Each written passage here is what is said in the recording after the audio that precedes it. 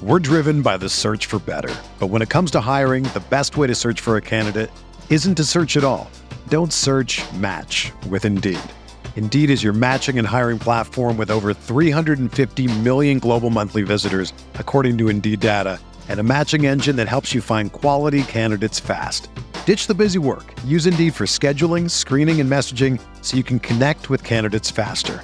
Leveraging over 140 million qualifications and preferences every day, Indeed's matching engine is constantly learning from your preferences, so the more you use Indeed, the better it gets.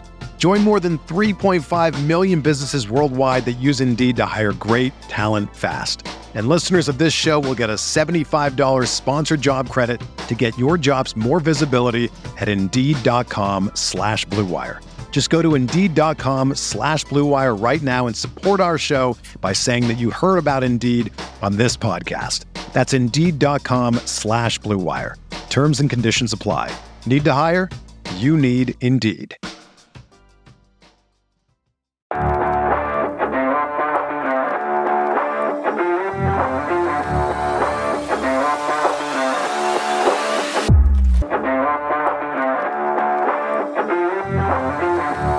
Chase Parham Podcast. I'm Chase Parham, and I know the name sounds a little egotistical, but this one's all about variety, about some flexibility. As you know by now, for months, I've had the People I Sort of Know podcast. We've talked to interesting people who I know a little bit, I know a lot, or people that I know through other friends of mine and family members and whatnot. And there's still going to be some of that. But when I was looking at things I wanted to talk about, things that go on in my life each day and week, I needed a spot that things didn't fit the Oxford Exxon podcast, didn't fit the way that we manage our main show every single week.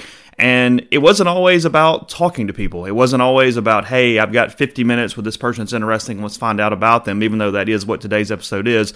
So that's the birth of this, the Chase Parham Podcast. It's going to be a lot of shorter episodes. We're going to discuss topics. We're going to get in and out. We're going to have some shorter ways for you to go about your day. And then sometimes there'll be episodes like today where we have a little bit more of a long-ranging interview. We learn about people. So again, flexibility. We're going to have TV reviews. We're going to have movie reviews. We're going to have just kind of whatever's on my mind, books and whatnot. So I'm excited about this rebrand of People I Sort of Know. I think that we're all going to have a lot of fun, and hope you stick with me through this journey and this process here with another podcast on MPW Digital. All podcasts on MPW Digital, as you know, are brought to you by Twisted Tea. More on them in a little bit. But today, kicking it off with Mike Bianco. I'm not sentimental or anything. It's not really about that. But I turned 40 years old over the weekend, and I was kind of thinking about my professional life. And in a way, I grew up with Mike, the Ole Miss baseball coach, obviously. And he has been here since June of 2000. June of 2000. He's been here almost 24 years as far as seasons. This will be his 24th season. And he's the only baseball coach I've covered. I kind of became the de facto baseball person for Ole Miss sports. Not really by design, but just kind of happened over the years. And Mike has dictated a lot of my professional life because of my career covering college baseball. And then he's been around for a lot of personal things in my life as well. We're not friends. Mike is a professional, but not the most open person in the world by design, because he explains that brings in extra things that he doesn't necessarily want to deal with. But he's always treated me well. He's always treated me very professionally. And I thought, given the date with me hitting a new decade on Earth, and then also with this new venture, I want to talk to Mike about himself. He doesn't talk about his personal life a ton, but I wanted to learn about Mike Bianco, the person, a little more here for this episode. So you're going to get almost an hour of that. If you're coming for Ole Miss baseball and minutia as far as the roster and the breakdown, that's not this episode. We talk about a lot of other things. We talk about family. Talk about the ways that he unwinds after games, decompressing, vacation, lots of different things here. So, Mike has been just an integral part of Ole Miss athletics for over 2 decades now. He won his national championship in 2022, something that I chronicled with Resilient Rebels, my book following that season, and now he's coming off the worst season of his career as well. So a lot of a lot of human in this, a lot of ways that he has succeeded, a lot of ways that he has failed as well. And we talk about, his change, his motivation, what he thought when he came in 24 years ago, and much more. So I'm pretty proud of this episode. I think we have a great conversation. I hope you hang in with us and check it out. And again, this is going to be pretty malleable. This is going to be a podcast where sometimes it's 15 minutes, sometimes it's 20 minutes, sometimes it's discussing one thing on my mind, and then we're not going to linger the thought after that. So again, I'm excited about it. I'm glad you're here, and now let's get on with it for the episode. It's Ole Miss baseball coach Mike Bianco. Mike, thanks for the time. We'll get started. I got a lot of stuff, but you and I talking about Disney right before we hit the button. What's your favorite part? What do you like the best? Magic Kingdom. They're all good, and now with the Guardian of the Galaxy, roller coaster and Epcot, that's really beefed up. It used to be that the kids didn't want to go to Epcot, but now with that there, and might be rivals maybe the best roller coaster there. But Hollywood Studios is great because you got the Rock and Roller Coaster, which is great. I'm not a big fan of the Tower of Terror, but a couple of my kids are. I only go on it once, and that's about all I can physically handle. But they're all good. But I'm old school. I've been going to Disney World when there was only one kingdom, one park. So are you an itinerary guy? You want everything mapped out before you get started? Or are you pretty detailed spreadsheets? What are we doing? Yeah, 100%. And you're really not smart if you don't do that when you go to Disney. I mean, it's just that's why I always laugh. Some people go, "Man, I hate Disney." It's not, you can't hate Disney. You just were unprepared. It's like going into the football game, didn't break down any film, then you got your butt kicked, and you go, "Hey, I hate football." No, you just weren't very prepared. And if you're prepared, it is the greatest place on earth. How many times have you been? Oh, wow. I grew up in Florida. Well, that's true. Okay. Yeah, fair. But I didn't go, I've gone a lot more since I've moved out of Florida. Probably growing up, I don't know, maybe 5-6 times, and then we own a timeshare there. So I've been going almost, probably another 10 to 12 times since then. So I'm probably close to 20. Okay. Somewhere in there. What's vacation and whatnot? What is sort of your getaway, clear your mind thing? I mean, you're at the beach a lot. You're going skiing this week. What does it for you to be able to kind of decompress? Most of it's family stuff. Okay. We have 5 kids, as you know, and it's you miss, and I've missed as a coach so much of time with them. Weekends with them, big events from graduation to whatever it is, and so we've always tried to have a week or two where we're going on vacation, we're doing something. It doesn't have to be anything extravagant. I mean, it doesn't have to even be as big and detailed as Disney. It could be just going to the beach or going somewhere. And so, but our time usually is now. Our time is usually from Thanksgiving to New Year's is the best. I still got to do some work stuff like this week. We have final exams and exit meetings with the players. But then once the players leave, I got a couple recruiting visits I got to do and get taken care of before the first of the year. But this is really our downtime.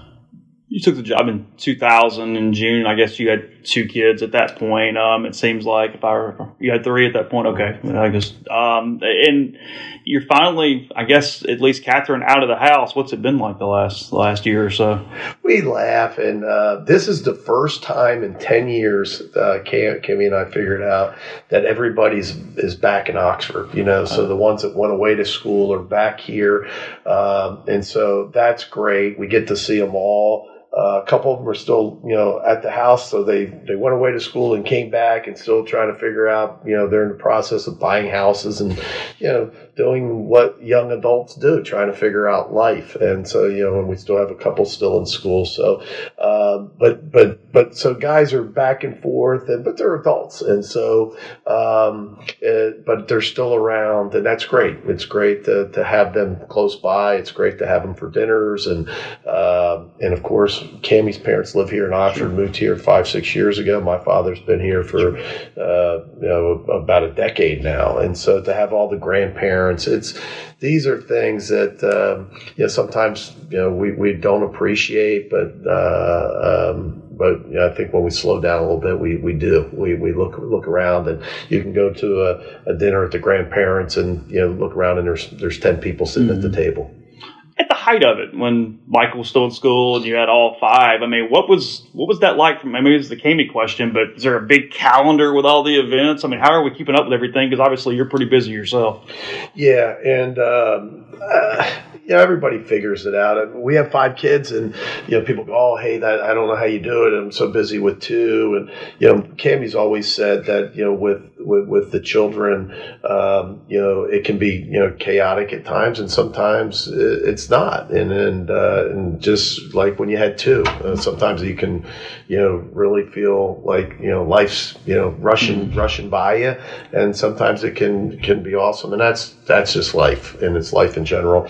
I've been fortunate and blessed that I got not just the greatest wife, but a lady that was born to be a mother. And she loves, being a mother. She loves being with her kids. There's nothing more that she would rather do than to be at one of their functions, whatever, if it's a volleyball game for Catherine or a baseball game for the boys. And, over the last few years, it's been, busier at times just because you have them at different schools around the country. And usually about this time of year, we would sit down and with a calendar with the schedules and start mapping out, where she would go, when she would go to Baton Rouge, or when she would go to Louisville, or when she would go to Florida to see Sam, in St. Pete, and just it's a lot of travel for her, but she enjoyed it. It's hard, but she enjoyed it, and she's got a life too. She runs this Love Packs organization, and that's kept her super busy as well. So just busy's good. When you're not busy, it's not good. You and I have talked about a lot, graduations, and you get Catherine's and senior day at LSU a couple years ago and all that kind of stuff. But day to day, what were you able to do? I mean, did you have hey, it's breakfast or time periods, or how are you kind of a dad when you're the busiest during all this? Well, while they're growing up, I think, and I don't know if it was necessarily by design, but, I became the morning guy. And probably because of my job of playing on Tuesday nights, playing on Friday nights, being on the road some weekends, I missed a lot of the, going to bed and those types of things. And so, if I was at home, I would be the first up, and I would be the one to get them out of bed and to make them breakfast. Now, again, it's not, doing a lot of eggs and bacon, for, a regular school day. I mean, it's Pop-Tarts or whatever, sure. Cereal, but getting them on the bus, they all drove the bus. One of the cool things about Oxford is, they all went to public school, and the bus would pick them up in the driveway. And so, I would get them off to school, and then I would go to work, and she would take it from there. Do you realize that in the moment that, hey, this is kind of my time? I mean, do you start able to appreciate that as it's happening? Yeah, because, again, you're playing on Tuesday night, especially when they were young. You get home on, Tuesday night at, 10:30, or Friday night at 10:30, 11 o'clock after a game. You have to ask them ask Cammy how they did in flag football or soccer or baseball or whatever they were playing at the time. So, but, you learn how to deal with it. And, yes, my profession, I miss a lot, but there's a lot of professions like that. If you're a doctor or, a traveling salesman, I mean, there's things that you miss, and you make choices, and, sometimes those choices are tough, and, you're hoping it's worth it. And, for our kids, I think, the trade-off was that, for the boys, it's an easy look at. You look at the trade-off where they got to grow up, and, when they went to play catch with their dad, they played, at Swayze Field. When they went to, but one of the other things is that they got to grow up in Oxford. They got to grow up in a college town, and basically be a part of this Ole Miss community, and go to football games like they're high school football games, go to a basketball game like it's a high school basketball game.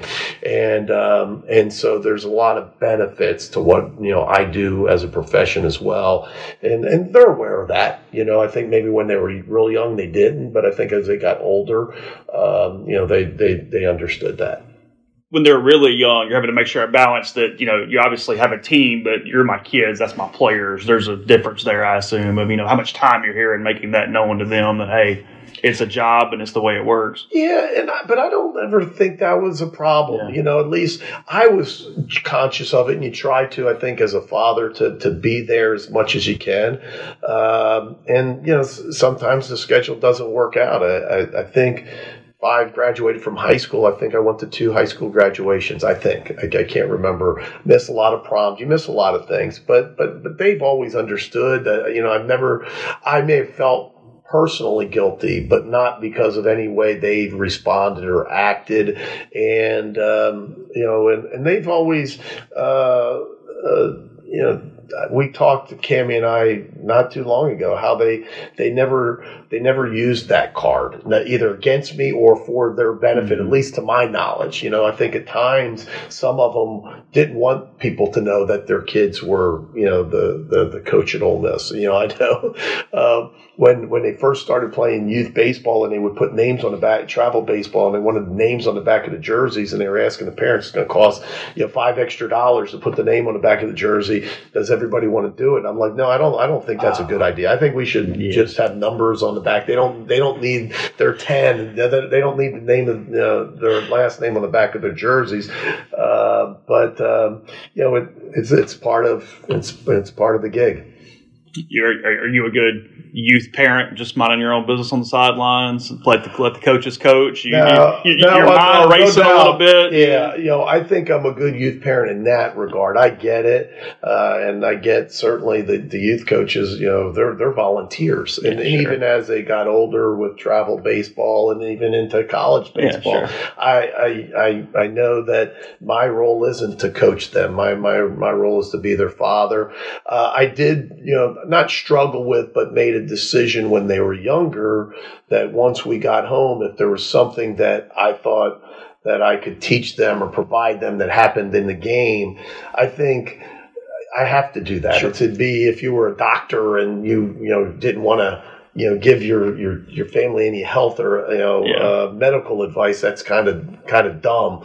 If you're a baseball coach and you don't give your son some hitting advice when he got home, but would never criticize the coaches, because I understand that it's not helpful. Sure. It's not helpful. Usually these guys are volunteers, or if they are getting paid, they're not getting paid very much. And then the other part of it is I also realize how that can affect in a negative way, where parents think that, if you tell them that they should be playing or they should be doing something else, that's not going to be helpful for them. It's not going to be helpful for their team. And you can, in trying to help them out, you can actually hurt them. So that part wasn't hard for me. Now, my wife will probably say that maybe I yelled at a ref or an ump, a little much, but I don't think any more so than any other day. Okay, fair enough. When you got married, you got into coaching, did you expect to have a big family? Was that the plan for you guys? Because at that point, you're going, hey, if I'm getting into coaching, I'm not going to be home as much. That's a decision that gets made and decide that. Well, this is a story. It's a funny story, but it's a story growing up.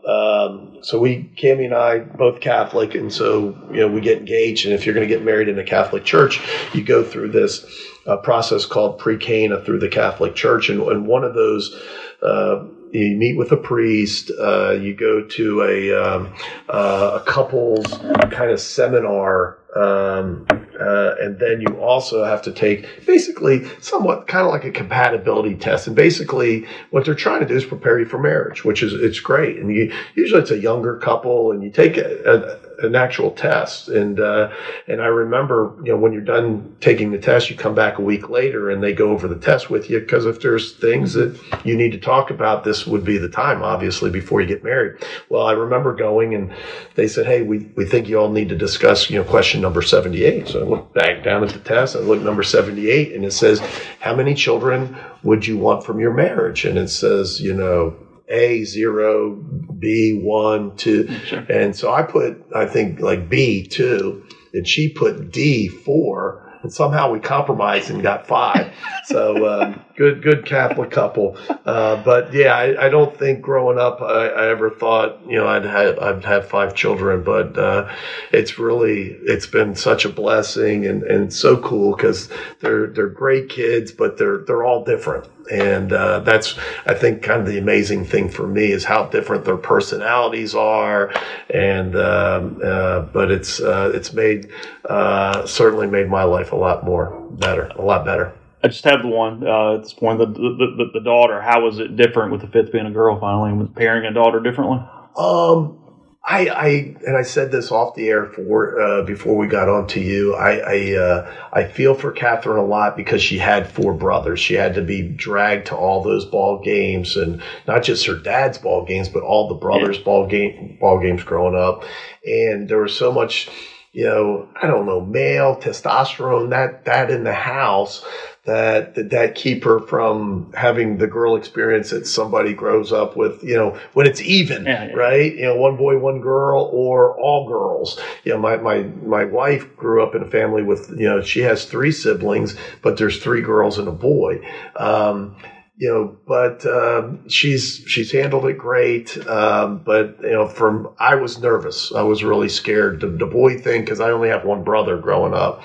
The boy thing, I was good with. I was nervous about the girl thing, but as I said earlier, Cammie was born to be a mother, and we've gotten through 20 years, so I think we did all right.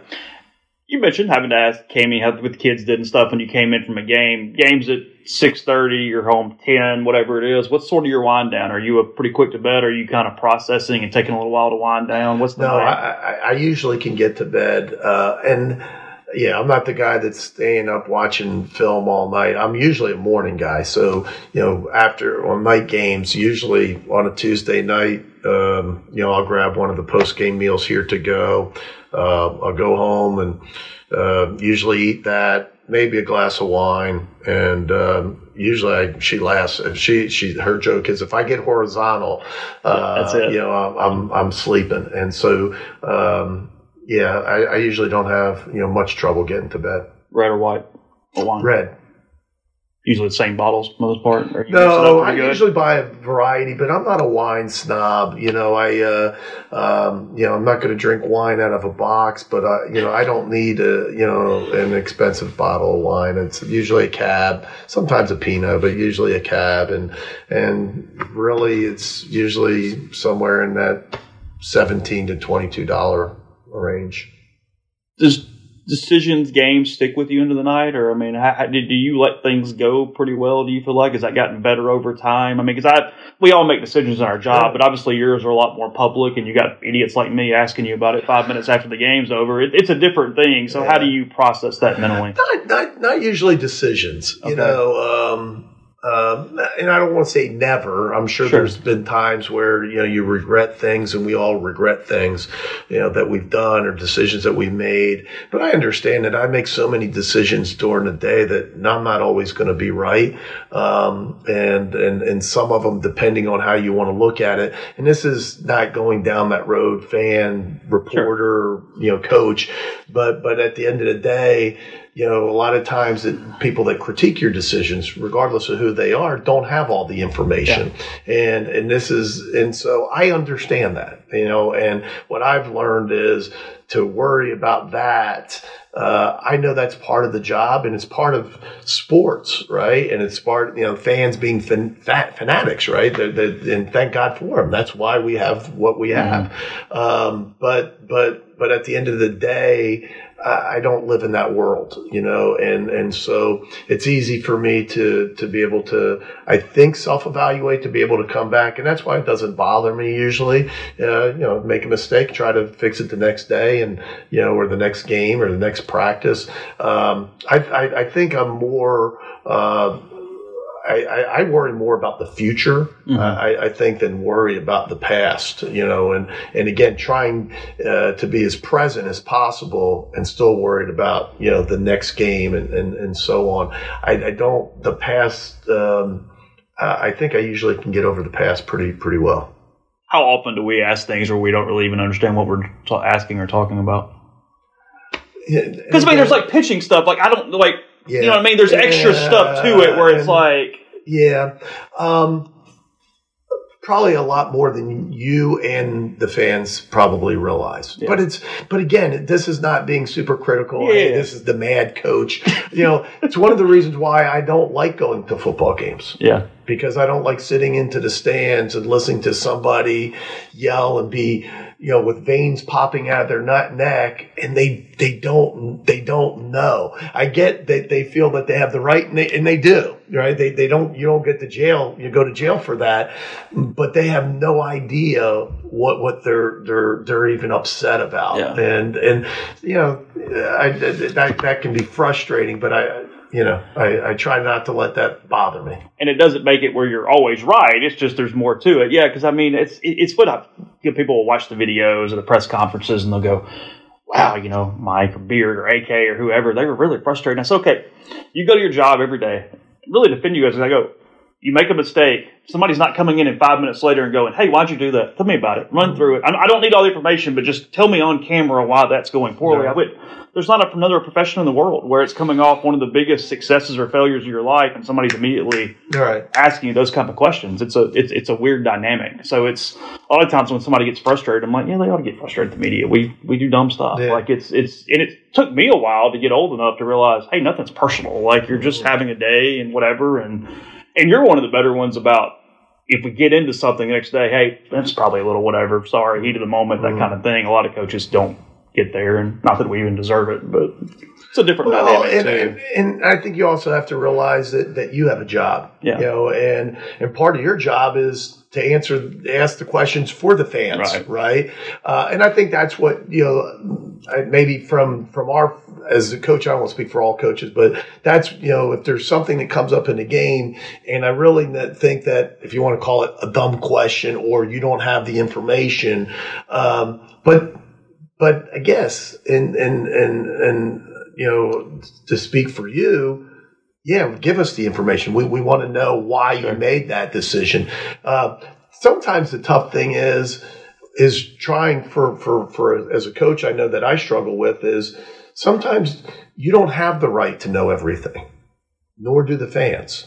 So you might not know what's going on with that player, whatever that is. And I don't know if I have the right to tell you that his parents just got divorced or his grandfather just died, or to put that excuse, and let that get thrown out into the world, into the World Wide Web, and for people to go, well, but maybe you shouldn't have played him, right? Like how far are we going to go down this rabbit hole? Mm-hmm. Or, you know what? He screwed up. He was a regular kid, and I didn't play him that day because he screwed up.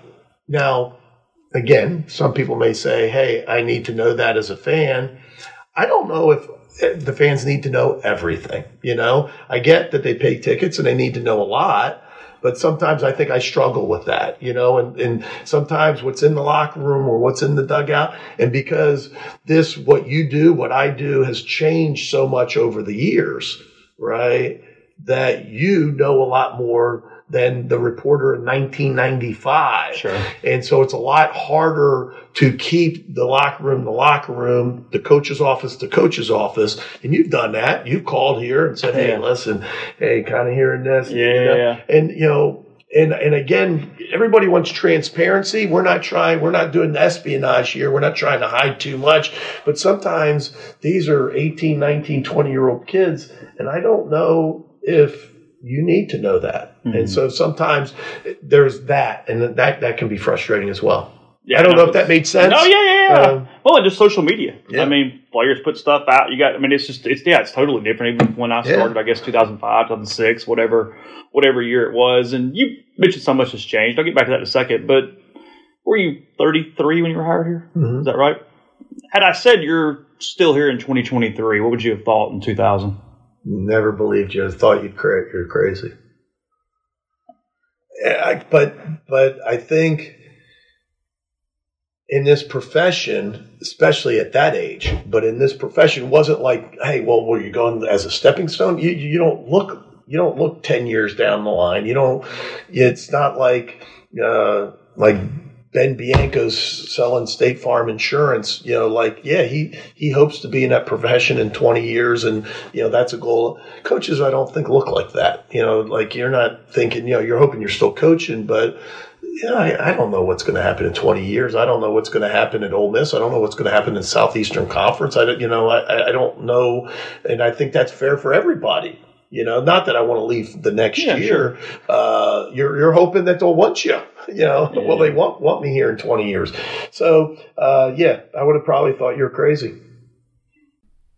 Are you ready to elevate your college football game day experience? Check out Twisted Tea, your go-to game day beverage for college football fans. Twisted Tea is unlike any hard beverage you've had before. It's made with real brewed tea and packs a flavorful punch with 5% alcohol, no carbonation, delivering the perfect balance of taste and refreshment that goes down smooth for every game day occasion. No need to settle for the usual. Twisted Tea turns up any occasion, especially when you're cheering for your favorite teams, whether you're tailgating at the stadium, watching at a bar, or hosting friends at home. Twisted Tea is there to elevate your game day experience. It perfectly complements your love for college football and your passion for creating unforgettable moments. So let's toast to unforgettable game day experiences. Twisted Tea, the drink that fuels fun and celebrates your love for college football.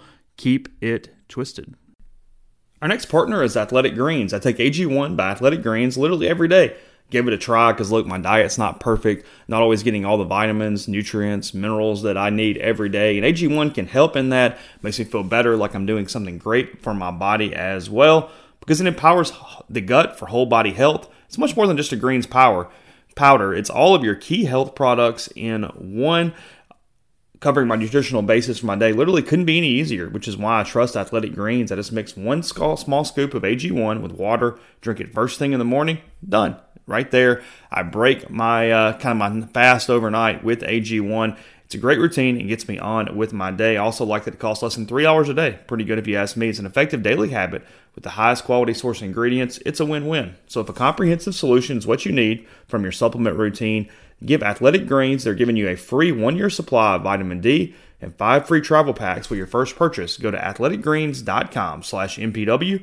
That's athleticgreens.com/MPW. Check it out. We're driven by the search for better. But when it comes to hiring, the best way to search for a candidate isn't to search at all.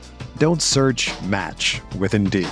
Indeed is your matching and hiring platform with over 350 million global monthly visitors, according to Indeed data, and a matching engine that helps you find quality candidates fast. Ditch the busy work. Use Indeed for scheduling, screening, and messaging so you can connect with candidates faster. Leveraging over 140 million qualifications and preferences every day, Indeed's matching engine is constantly learning from your preferences, so the more you use Indeed, the better it gets. Join more than 3.5 million businesses worldwide that use Indeed to hire great talent fast. And listeners of this show will get a $75 sponsored job credit to get your jobs more visibility at Indeed.com/Blue Wire. Just go to Indeed.com/Blue Wire right now and support our show by saying that you heard about Indeed on this podcast. That's Indeed.com/Blue Wire. Terms and conditions apply. Need to hire?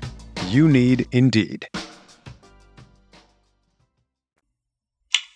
What did you know? I mean, we've had discussion in a lot of different ways, but whichever hires you and you get here and whatnot. I mean, the Oxford community side of it, though, did you have any idea? I mean, did you know where you were coming to live or town, or frankly, even on the map to some extent, I would assume? No, my wife did more so than I did.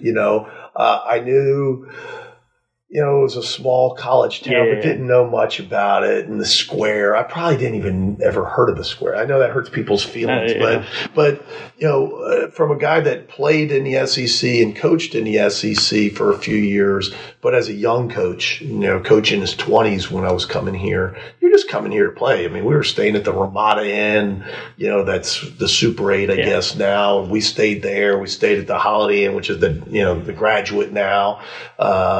And you just come here, you play, you eat your pizza after a game, and you wake up the next morning, you play again, and after a couple of days, you drive back to Baton Rouge or wherever you came from.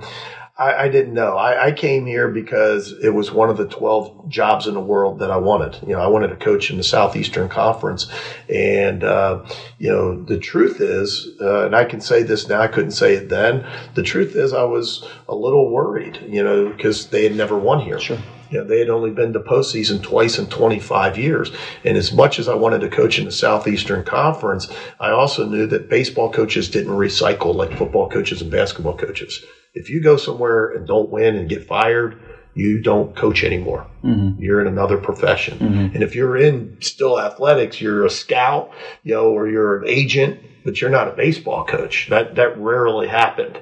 And so it scared me because I knew I wanted to coach in the SEC, but I also knew that it was the number one baseball conference in the country, and it was relentless and in everything. And what I did know about the SEC is if you weren't committed, you lost. And that was kind of the rumor was Ole Miss wasn't committed. Yeah, they had this nice little quaint stadium, but they only built that because Mississippi State built one in 1985. Yeah. So they built this in 1989. And when you looked around, you were like, wow, they have some good players and David Delucci, and but there was, why didn't they win? Mm-hmm. They just never won. And so I was a little nervous. But the truth is, Schaefer convinced me. He told me within the first 5 minutes, he says, I think baseball's our best shot of winning a national championship. And of course, coming from a place that won a lot of championships and that's all they talked about, that meant a lot to me. Did you ask Skip about the job?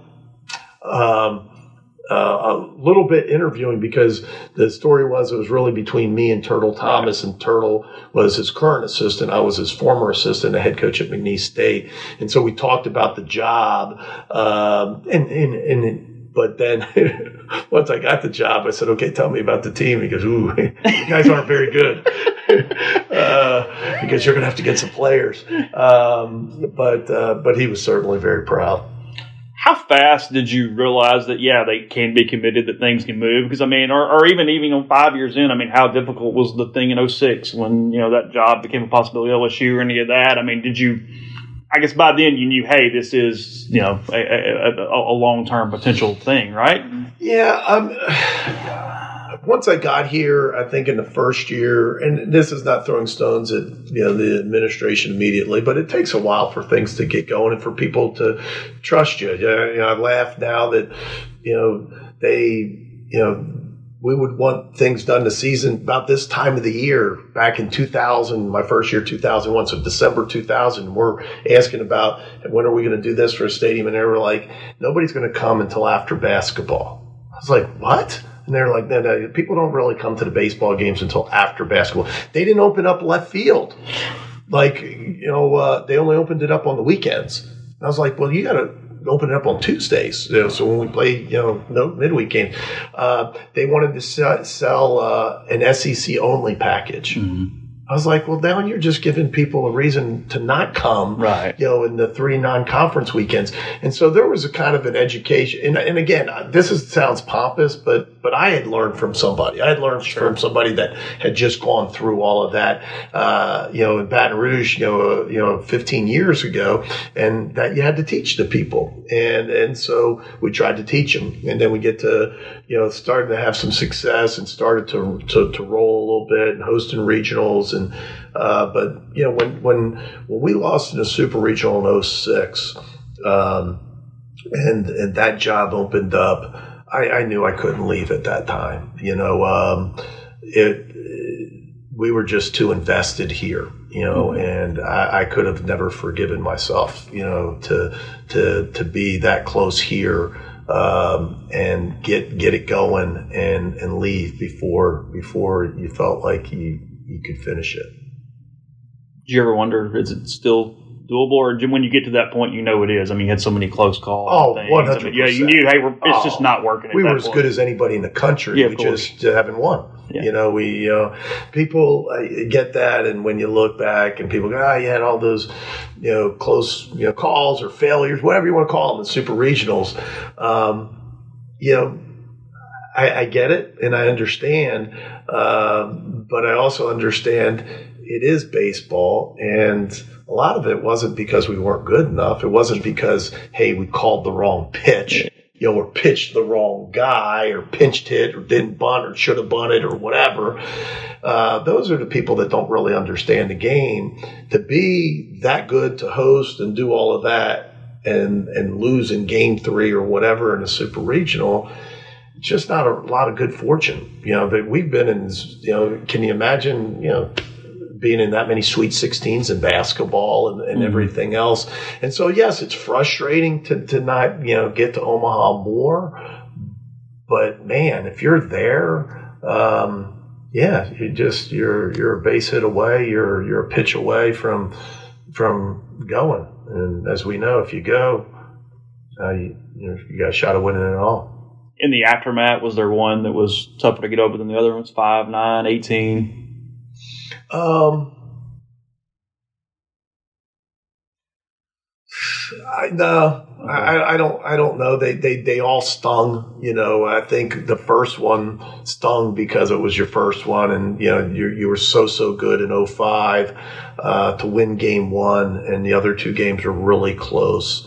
But they all have their story. 06, sure. We won the first one, and we had the lead in game 3 late and couldn't hold on. 09 was probably, my guess is we were the closest. Another one where we won game 1, but we were so close in game 2, sure. and let it slip away. Again, we thought, I think in 19 and 21, both of those, we thought, when you're there, you don't get there by luck. Mm-hmm. You get there, it's a long season, and to get through, and to be in, that position. And so I think when you get there, you always assume that you're going to win, or you always, think that you're going to win, which you should, and when it doesn't, it stings pretty badly. You and I did one of these a few years ago, and you talked about coaching a little differently, this generation, a little more positive than maybe when you first came in with McNeese and Ole Miss. But just in general, how has coaching changed? Even from, it seems like you really run almost a small business now, more than just even coach a team. I mean, in 2000, I don't think you're bringing Brian Kane in necessarily to mental and some of those things. I mean, it's just become so much bigger, it feels like. It is, and that's a really broad question. I mean, from the way you run the program to the way you coach and coach an individual. I mean, it depends on which which avenue you want to talk about. But running the program and what happens. I feel busier now than I ever have in year whatever it is, 24, and we have so many more people working in the office, and so many more people touching the program, and so many more people in the administration that are really good at what they do, from marketing and ticketing and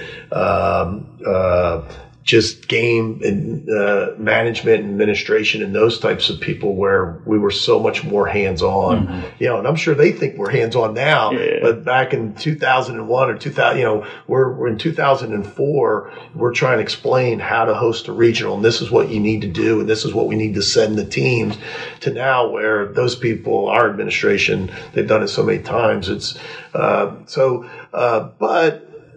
everybody's better. Mm-hmm. When you look 24 years later and you look at the SEC, how much our conference has grown and how much better other administrations are, and what their facilities look like, and what technology has done to baseball in general. And I think that's not just in sports, but I think, you were talking, how you started 24 years ago, and, how this all started and what you do now. Things change. Yeah. And it's easy when you get older. You're getting to become an old guy now, right? I'll get there in a minute. And everybody wants to talk, you want to tell how hard your road is, and how much you got to walk uphill in the snow, 4 miles, uphill both ways. I think that's part of getting older. Right. Yeah. But what you better be able to do, if you stay in your business, or you stay in my business, or whatever that business is, you better be able to adapt to the transfer portal and NIL and technology and analytics and all the other things, just like any other business. Yeah, we'll have a deal where I'll have a Daily Mississippian reporter walk up to me in the press box and go, "Hey, so in 2009, when did this happen?" And I'll look at like Jeff Robertson, like, "Oh my God, I'm you when I started now." Like, I mean, that kid was 5 when he's asking the question. I go, "Yeah, here's a guy named Matt Smith," and you run through the thing, and you're like, "Okay, that's how it's that's how it's changed, and that's the difference in all those ways." No, I definitely get that. You mentioned it. You turned 40 Saturday. You stayed fit, stayed active, like you said. You guy that has adapted. What's the advice for somebody going into their 40s? How is that different as you kind of move through? Well, I think you got a couple things, and this is now it's a philosophical question, right? I think for anybody, I think you have to be comfortable in your own skin. You got to have a system, if you will. You have to have a way of doing it. But the beauty of our system and how I run the program, similar to, I think, Coach Bertman, and what I learned from him is that just because there's a basis or foundation of who you are and what the program is, or who Chase Parham is and how you run your life or your family and everything else, but you better be able to adapt. You better be able to adjust. And when things come up, you have to make a decision. And sometimes those decisions are wrong, right? Sometimes you can press the brakes and go in a different direction because you say, hey, I thought it was going to be better for my family to do this, but it wasn't. I thought it was going to be better for my program to do this, but it wasn't. But you have to make the decision as things change. You can't just say, hey, that's just not for me all the time. Sometimes you can. But if you do that for everything, then you just get left behind. Your business gets left behind. I think your family gets left behind. Life gets left behind. And life's about changing. I grew up, there wasn't cable television, right? There wasn't a cell phone. Not everybody had a computer. And if you just get caught into, hey, that's not for me, can you live without cable television? Can you live without a microwave? Can you live without a cell phone? We all adapt and adjust and change. And you have to make a decision personally of what changes do you want to make? What changes are going to be better for you, your life, your family, and your business. Are you a reader? Do you read much? Yes. Self-help? Are you actually trying to get lost in stories? What are we doing? Rarely do I choose fiction, but when you start asking me my favorite books, I'm going to end up giving you like 4 fiction books. But mostly all nonfiction. I started really reading coaches' biographies, all coaches. And there's a lot more coaches' biographies on basketball coaches and football coaches. But now I read about a book a week. And so, but I get a little slower in the springtime. So I read about 35 to 40 books a year. The self-help, self-improvement books I love and I'll read. But when you read that much, and so I used to flip-flop, so I'm going to read like a biography and then I'm going to read self-improvement book. There's not as many good self-improvement books. Sure. And a lot of the messages are the same, just different words. And so when you start to do that, to me, then it just becomes a waste of time. And so I probably will read 1 out of every 4 now. So maybe 1 a month, self-improvement book. And I try to, those are the ones that I read with a highlighter, and try to use those, good messages and good things, for what I do. The biographies, sometimes there's stories and stuff I can use in my job. Most of them are just for enjoyment. It is just enjoyment, not just to try to get something out of it. You can't read that much, and not be enjoyed. That's the problem with the self-help thing is I'll get into things where I'll go through them and then I stop and I go, hey, I'm hearing some good ideas, but I'm not implementing anything. It's just going in one ear and out the other, and I'm just almost just mental paralysis in a way. Right. And that's why I've cut down, is because if you're not going to use them, then to me they're not as enjoyable. Especially when, if you've been reading for years and you're reading a book a week. Then it's just you're just starting to get lost in it, And so a lot of highlighting, a lot of dog earing, but and it's good to great sitting up there, and a couple books are sitting, that I'll try to refer to during the year. Do you set up a certain time of the day, or is it just when you have time?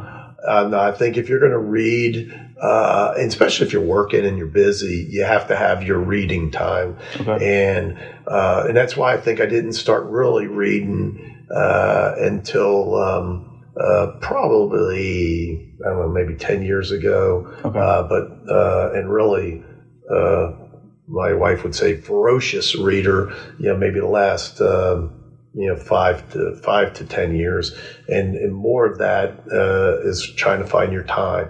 My wife she'll read it anytime, and she can. I need silence to really get in. I'm not a good reader, so I really need to be quiet and not have a lot of distractions going on. So I read in the morning. So what caused you to put an emphasis on that? Because I like it. Okay. And probably more specific, now we're going to be really candid, is how did I start reading years ago, probably 20 plus years ago, probably about the time I got here when I became a head coach. And so I started realizing that most smart people read. If you're somewhere and people will say, hey, did you read such and such? They start talking about books. I'm like, they don't always want to be the guy that, oh man, I don't ever read, or I haven't read a book since college or whatever. I was the guy that never read when I was in school. I try to get out of reading. It was like, such an obstacle. And then started reading some biographies, and you start reading about Lou Holtz or whoever, Mike Krzyzewski or John Wooden, and you start to go, man, that's kind of cool. And then all of a sudden you kind of find your niche, but then you have to find your time if you're like me. And so normally I read from 6 to 7 every morning. Oh, do you really? So, wake up, first thing I do is go start the pot of coffee and go in the library and I read. Now, my wife can read at night. Okay. I don't like to read at night. I will sometimes because she is, but I'm the typical, I get horizontal, I read about 3 pages and I pass out. So, but it's amazing. I can read in the morning and really enjoy it. And then when we go on vacation, especially the beach, we go to the beach a lot, and that's all we do. We just sit on the beach and just read. And it's a good week to go to the beach, for 4 or 5 days and read a couple books. Drip coffee, Nespresso, Keurig. What are you doing? Just regular coffee, black coffee. We have a Keurig, but to be environmentally appreciative, we will do the regular drip coffee in the morning because we drink so much coffee. Yeah. It's a double, it's a Keurig machine, but it'll make the regular the pot, and then we have the combo Keurig. So I'll have a cup when I get home at nighttime, before supper, after supper. Caffeinated? Yeah. It doesn't bother you. Caffeine doesn't mess your sleep up at all. No. What time do you try to get in bed by? 10. It's tough during the season. The off season, pretty good at. And then she laughs at me, and I laugh. I say, if you're trying to get 8 hours of sleep and you wake up at 6 to read, you got to go to bed at 10. To go to bed at 10, you have to start preparing to go to bed. 9:30, 9:45, you got to go back and put your pajamas on, brush your teeth, floss your teeth. You got to do those things. Yeah. So it's 9:30. My daughter and my wife will make fun of me. Oh, Grandpa's getting ready for bed. It's 9:30. No. But I mean, trying to get sleeping by 10 o'clock so I can get 8 hours sleep. I'm a genetic early riser. My dad was like that, and I am too. If I don't, I won't get any sleep at all. I'm up 4:30, 4:15. And there's nothing I can do. I haven't slept till 6 in 10 years. Yeah. It just isn't a thing. So and I've had to cut caffeine down like that. I've had to switch to the pods of some kind because I have no willpower. I can't make half a pot of coffee. I'll make the full pot and I'll drink the full pot, and it'll mess me up as the day goes on for whatever reason. Well, as you get older, it becomes more going to the bathroom. Sure. So that's why I have to have it at I would drink it at 9, 10 o'clock. It won't keep me from going to sleep. It'll just make me wake up more to use the restroom. But when I was younger, and it's probably maybe the last 5 to 10 years. When I first got here, it was it's the male macho thing. I didn't think I needed sleep, and it was better to, I would just work and, you go to bed when you go to bed and wake up early and do that. Now I realize, and there's nights that you don't get sleep. You go to bed late because of game, whatever it is, travel, recruit, whatever that is. You do that a few nights in a row. You're just not as good. You start going on 4, 5, 6 hours of sleep. At least I'm not. I can do it for a night or two, 2 or 3 nights of 4, 5, 6 hours of sleep. This past spring it was tough. Wasn't a lot of sleeping going on. In the middle of it, you're just because you're rolling. You can't let it go. You wake up and you can't go back to sleep because your brain just keeps going. But you might as well get up at 4. No podcasts, no audio books, nothing like that. Headphones, that kind of thing. I don't do anything like that. I don't listen to podcasts. Sorry. A lot of people do, and I think that's great. I mean, you got to get your information somewhere. When I go exercise, I don't exercise with a headset or anything. And if I used to, but it was really kind of like just background noise. So I wouldn't, if I was jogging, I wouldn't hear myself breathe. But I don't. I'd rather read than listen. Jog a decent amount. Is it meditation? Are you able to clear thoughts and plan and do that kind of thing? And I stopped because of my neck. I had neck surgery about 5 years ago, so I walk and I try to exercise at least 5 times a week. Okay. Some of it's 3 days, 2 or 3 days of lifting, and then usually 2 or 3 days of some type of cardio. That's really my time, like where I think I do a lot of thinking, but I think it's more just kind of a peaceful hour that I don't have to deal with everything else. Yeah. Last thing, I feel like with media in general, but we connect you to Skip so much that we don't talk about your dad enough. Mm-hmm. And he was have the moment when Delaware was here and all that kind of thing. But what's it been like? You said he's been here a decade now. Every day, but I'm going to watch you do this thing that you do in your career. It's so cool. And you're right. I get asked, and there's no doubt. I am not here if it wasn't for Skip Bertman and my time as a player and as a coach at LSU. But my first coach was my dad. Mm-hmm. I mean, he was my coach, and when I started what we called it B League. But when I was 8 years old and coached me till I was 12, and was always there. My dad should have been a college coach, played college football and baseball, and like a lot of people of his generation, once his sports was done, he never finished school and just went to work, got married, and they had children, but he should have. And I don't know if a lot of people think of their parents like this. He would have been Bobby Bowden. He would have been, one of those great, he would have been a football coach, I'm sure, because he was a great football player. But he loved baseball. And then when we moved to Florida, baseball was so prominent. And then when you look at my body, I'm not going to be a great football player. Baseball was my only shot. But he was the epitome of a coach. What I mean by that is he could coach anything because he understood how to get kids and people to do things, and how to motivate them, how to look, and how that didn't look right, and how can you get them to do it, the correct way. It doesn't matter if it was basketball or football or baseball. And so, I learned so much of that the coaching part of it. I learned how, coaching sometimes is critiquing, and you have to be able to handle the coaching. And unfortunately, sometimes some kids don't learn that. Some people don't learn that, where, somebody, they're trying to help you, but to help you, they have to criticize you and, say what you're doing is not right. Mm-hmm. Some people can't handle that. I learned that, one, as a coach, you have to be able to do that in a right way, in a proper way. But as a player, you have to be able to accept the coaching. You have to be able to want somebody to help you. Everybody wants to be good, but, are you willing to, step into that arena and be critiqued? And he was so good at it, and he was great all through his life. I mean, he was great. He came here and coached my kids, and traveled baseball 10 years ago. That's how he got them back, really 15 years ago. And he won then. So he won, he won back in the 70s, and he won back in, 2010 or whenever that was. He dominated Mississippi travel baseball.